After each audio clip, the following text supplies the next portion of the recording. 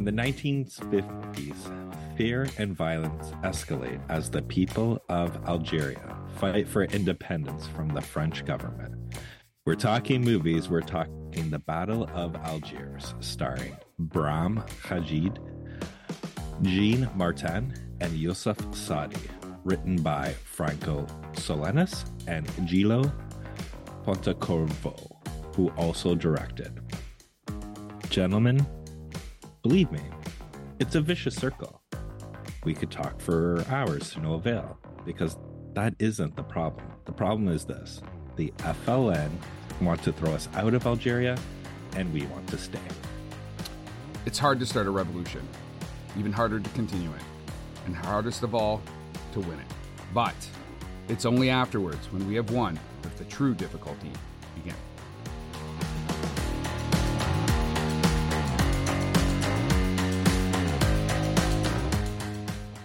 Hey everybody, and welcome to this week's episode of How'd You Like That Movie? If you have been listening to our show for a while, you'll know that around Remembrance Day, we try to always do anti-war films or films that do not glorify violence.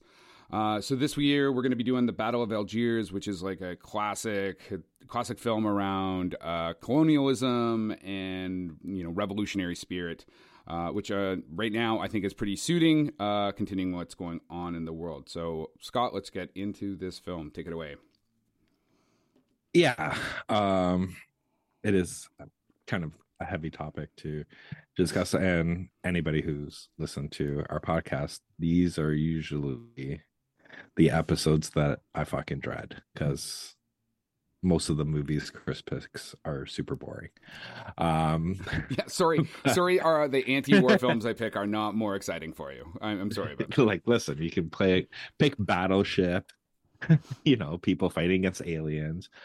But yeah, like with this one, it was good. Like, and I think what made it good and what made it resonate a lot is the pseudo documentary filming that they did. Like, I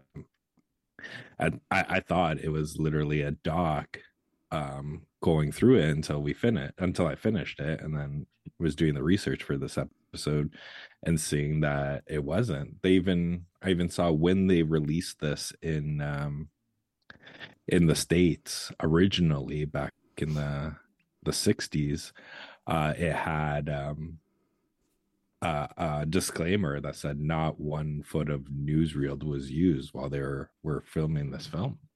And that is amazing, because it engrossed me. And I'm not the history buff that you are, so I didn't really know about this battle until watching it. But yeah, it was I don't want to say an interesting movie to watch, but it was, I can see why it was, it's revered as it is now.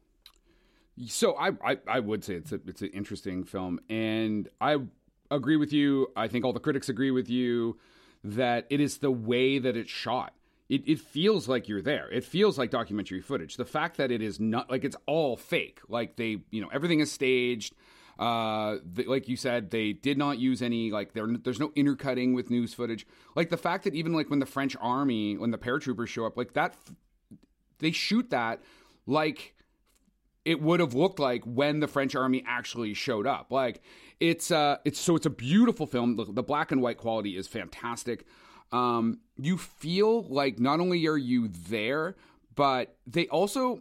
It's weird because, like, France is basically colonized Algeria up to that point, and this battle in the capital city of Algiers, they still try to take this neutral position, right? Like, they don't make the French out to be any worse than they were, and they almost try and show, like, what the, like, logic of the French officers are in dealing with what they're considering terrorism and is it the FLQ? No, it's not. That's in FLN. Thank you. Again, another revolutionary movement. They're showing them as terrorists, but the FLN is showing themselves obviously as freedom fighters. And there's a line where Colonel Philippe Mathot, played by Jean Martin, basically goes on about how, they want to call us Nazis and they want to do this. And he's like, but we fought Nazis in the French resistance. And like, we understand what it means to be colonized ourselves in a way. And I thought that was such a great way to approach this, because it would have been very easy to paint one side as good, one side as just all bad. And I think then it doesn't resonate the same way it does. And I think the advantage is the fact that it's not a French director or an Algerian director, it's an Italian director, right? So they don't have direct skin in the game. Like, I think it would have been very challenging, even for a French director, to either totally demonize the French, like take like a 100% Algerian approach. You mean Algerian? No. Or the other way, right? Like, a French director could either be super, super pro-French or super, super anti-French. And I think having it in the hands of an Italian director gave it the nuance that war has, that conflict has. I mean, often, like, again, this is not a political podcast, so we're not going to go down that. So I think that for this historical event, they did a very, very good job of showing what each side was bringing to the table. Yeah, like, it's the old adage, right? You can't have a war without war crimes, right? And you saw that, like you said, it was very it was down the middle. It wasn't really pro anybody, and you saw the viciousness that each side of the conflict did. You saw the torture that the French soldiers were doing to the captives, and you saw the FLN when they were just in what was called the vans, just like pretty much just gun downing civilians. Yeah. Or blowing up like little cafes and they wouldn't have been discotheques, but you know what I mean? Like little markets and using explosives against the civilian population. Yeah. So, and that's the thing, like it didn't glorify each of the actions, and in reality by the end of it it demonized both, right? Because they would undercut it with like the little like subtitles or subcube, and it would be like kind of like what the UN was like thinking or was responding. It was like, oh, we hope that this can be resolved diplomatically instead of that, and then just seeing how it kind of like broke down, and then how it eventually resolved after the fact, right? Like I'll say like the acting was fucking great, like in this. I want to talk about that because when I was doing my notes for this is shocking. Okay, so Jean Martin plays the colonel. The actual person was in the French resistance, and he also was a paratrooper in Indochina, which is Vietnam, prior to the French leaving. So you've got an actor playing a paratrooper colonel who was a paratrooper. And then you have Sadi Yassif, who was basically playing the leader of the FLN, who literally was an Algerian independence fighter, and he served as the leader of the National Liberation Front during the country's War of Independence. So these fucking two guys aren't even really acting. They're just basically being themselves because they were in or near those events in real life, which is fucking crazy. And it shows. Like, they feel so real. And honestly, also, like, Brahim Ragag, who plays Ale Lapointe, like, man, he's like this kind of like cool revolutionary fighter. Like, I mean, like on that side, they do just such a great job of like making him feel like the picture perfect revolutionary fighter. He's got the like dark kind of handsome look, and like he kicks ass and takes names, and like he did a fantastic job.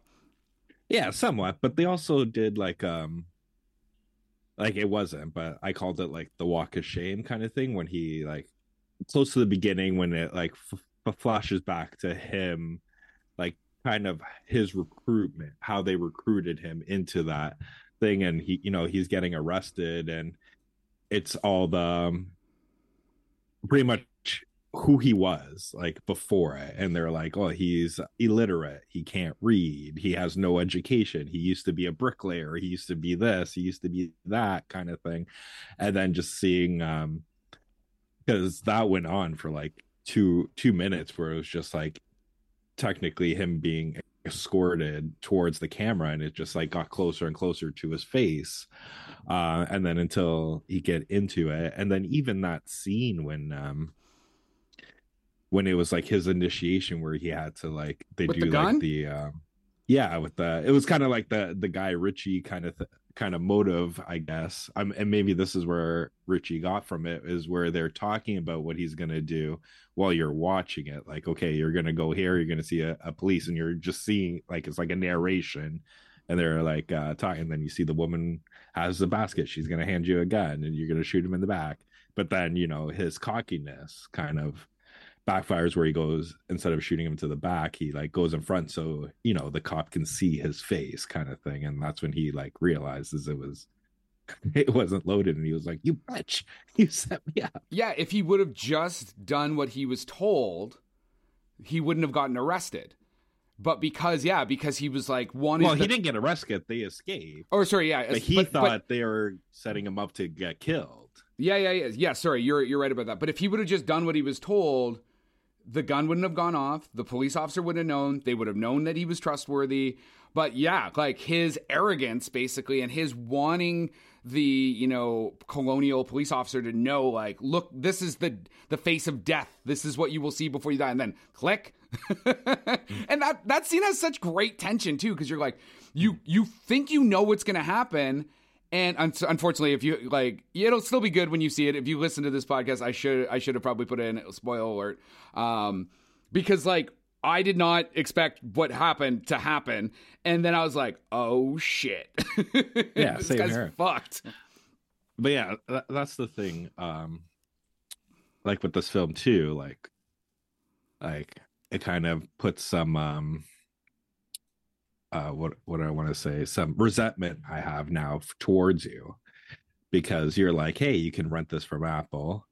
So then I'm like, hey, this is on the Crichton collection, and I can just subscribe and get for 7 days, just watch it for free, and then I'm sorry. Yeah, I'm sorry. I wasn't concerned about your very tight finances over there.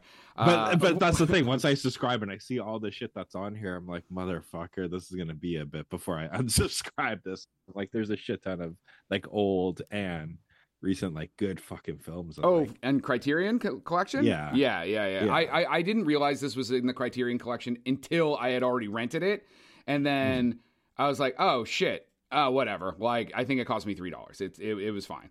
Now it's going to cost me $14.99 a month. Yeah, and you'll forget to unsubscribe to that. So my quote this week is from Eric Hines from The Village Voice, and he says, "It uses realism as an effect, documentary as a style.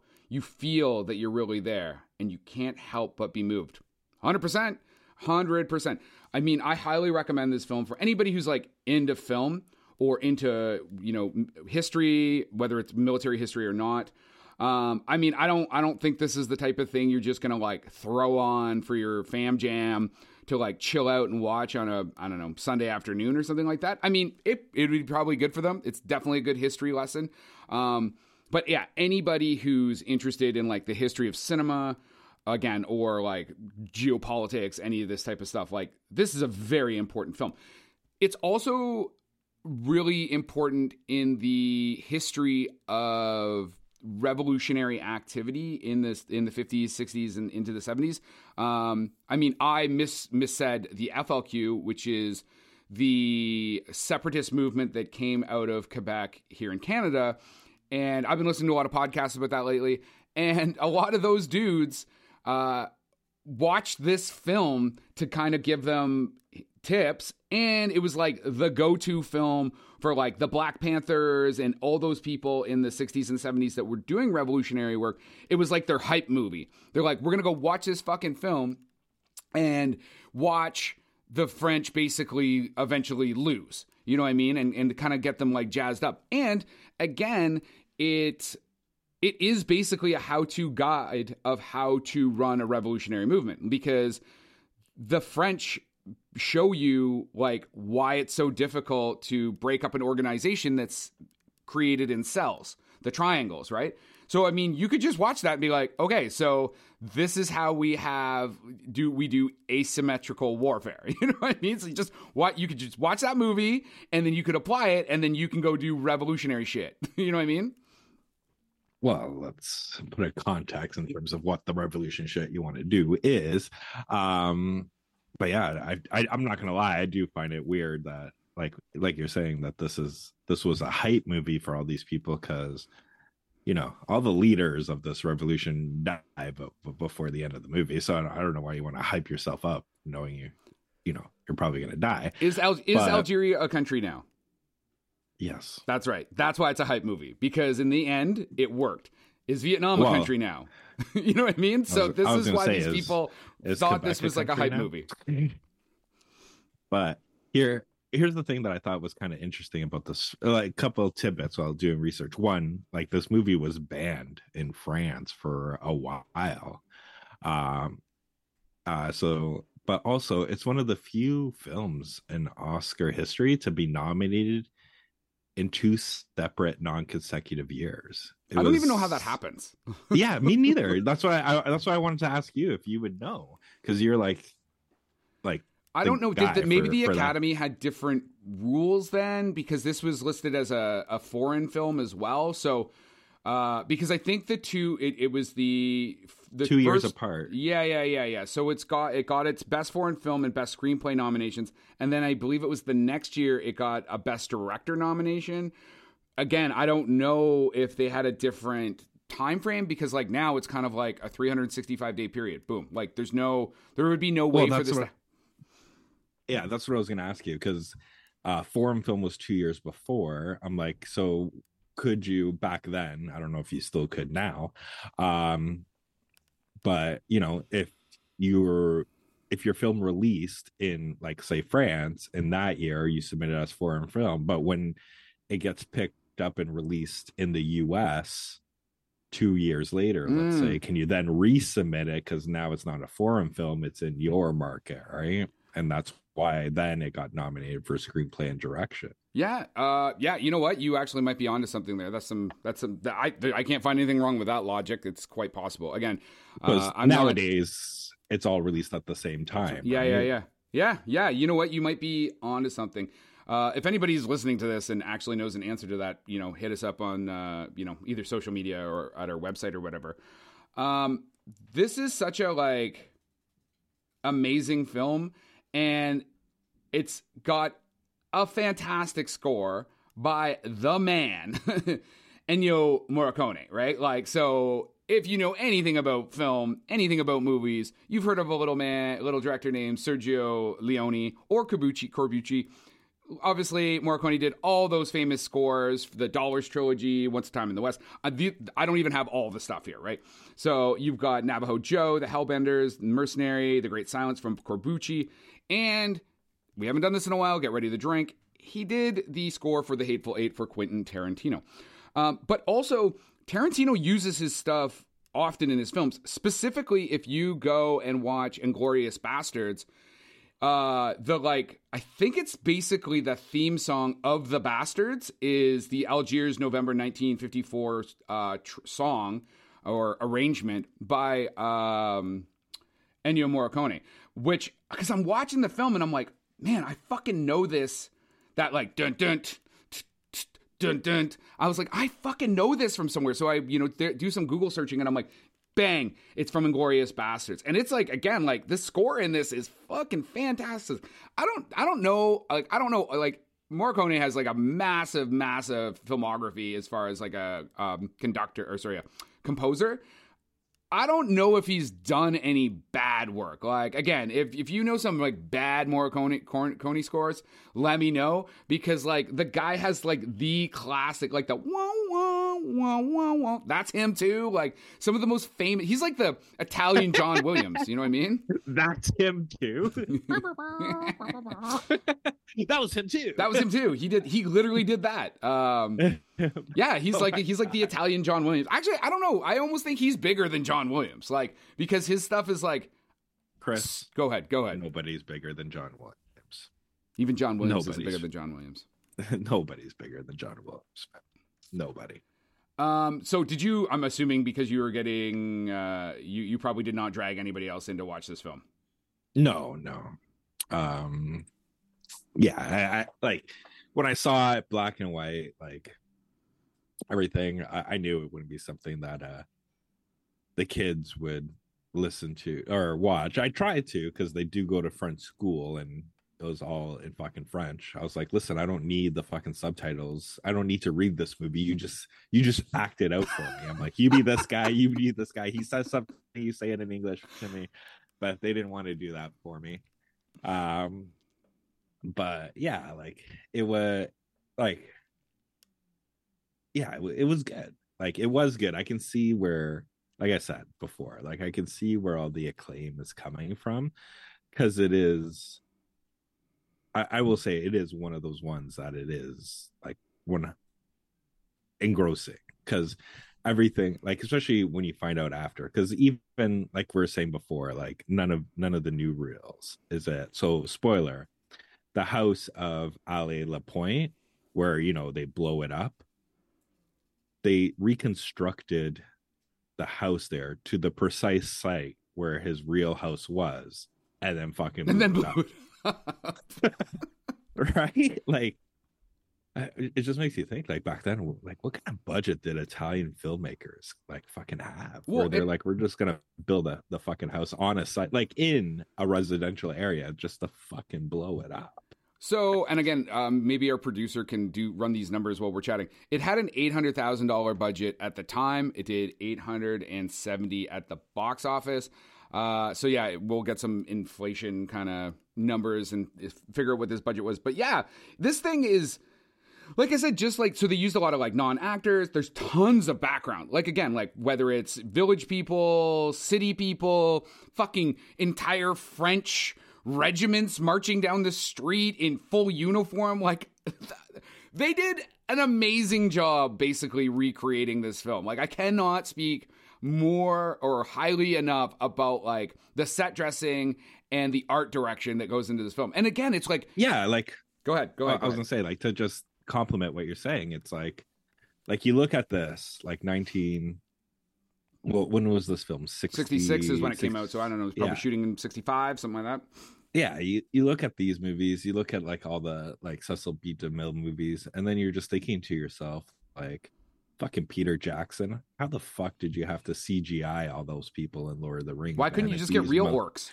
Yeah, like you get people fucking dressed up. Like if these motherfuckers can do it, like 3 decades prior, like, fun. Now you feel kind of cheated. They have, because it's like they have entire cities like that are full populated by people. There's people in houses, there's people at checkpoints, there's all of this stuff happening. Like I couldn't even imagine wrangling all that background. Like it would have been a fucking nightmare, and it feels so real. Like I know we keep saying this and we keep saying it, and it's like, that cinema verite style and blah blah blah, but like go watch this fucking movie and you cannot help but be impressed at all. And I love black and white from that time, that high quality black and white, where you just like, you forget that you're not watching a color film.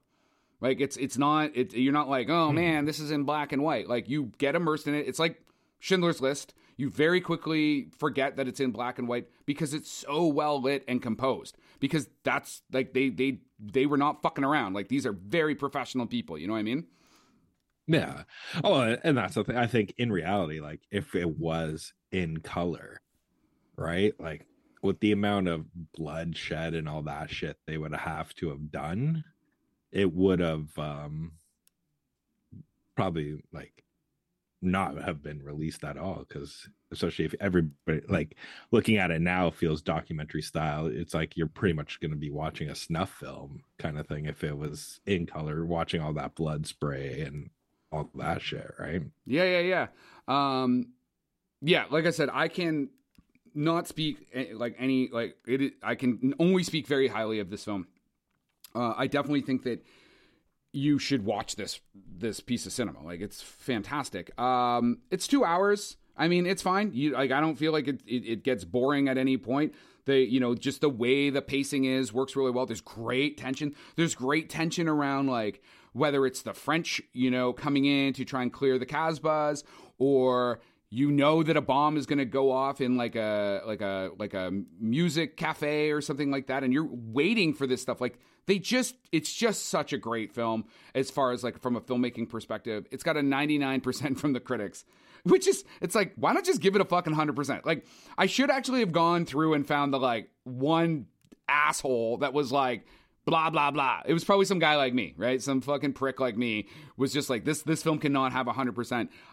It's got a 95% from the audience, which I think is very impressive considering the subject matter, black and white film, 1966. Yeah, man, like, I don't know if there's really anything else you want to talk about, because I don't really want to get into, like, the nitty-gritty of, like, the Battle of Algiers or the Battle for Algeria, because, this podcast would then be super, super long, and I am not an expert on those subjects, and I will fuck that up. And again, with what's going on in the world right now, I really don't want to, like, step in any of those conversations. And that is our wrap for the day. Please like and subscribe to this podcast. Tell your friends. If you want to get a hold of us, reach us at the www.howdyoulikethatmovie.com.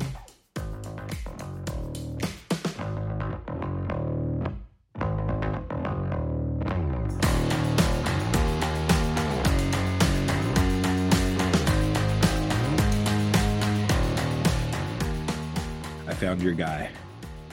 His name is Tony Medley from TonyMedley.com, who gave this, not the tomato, but this whatever it is. What's the bad one?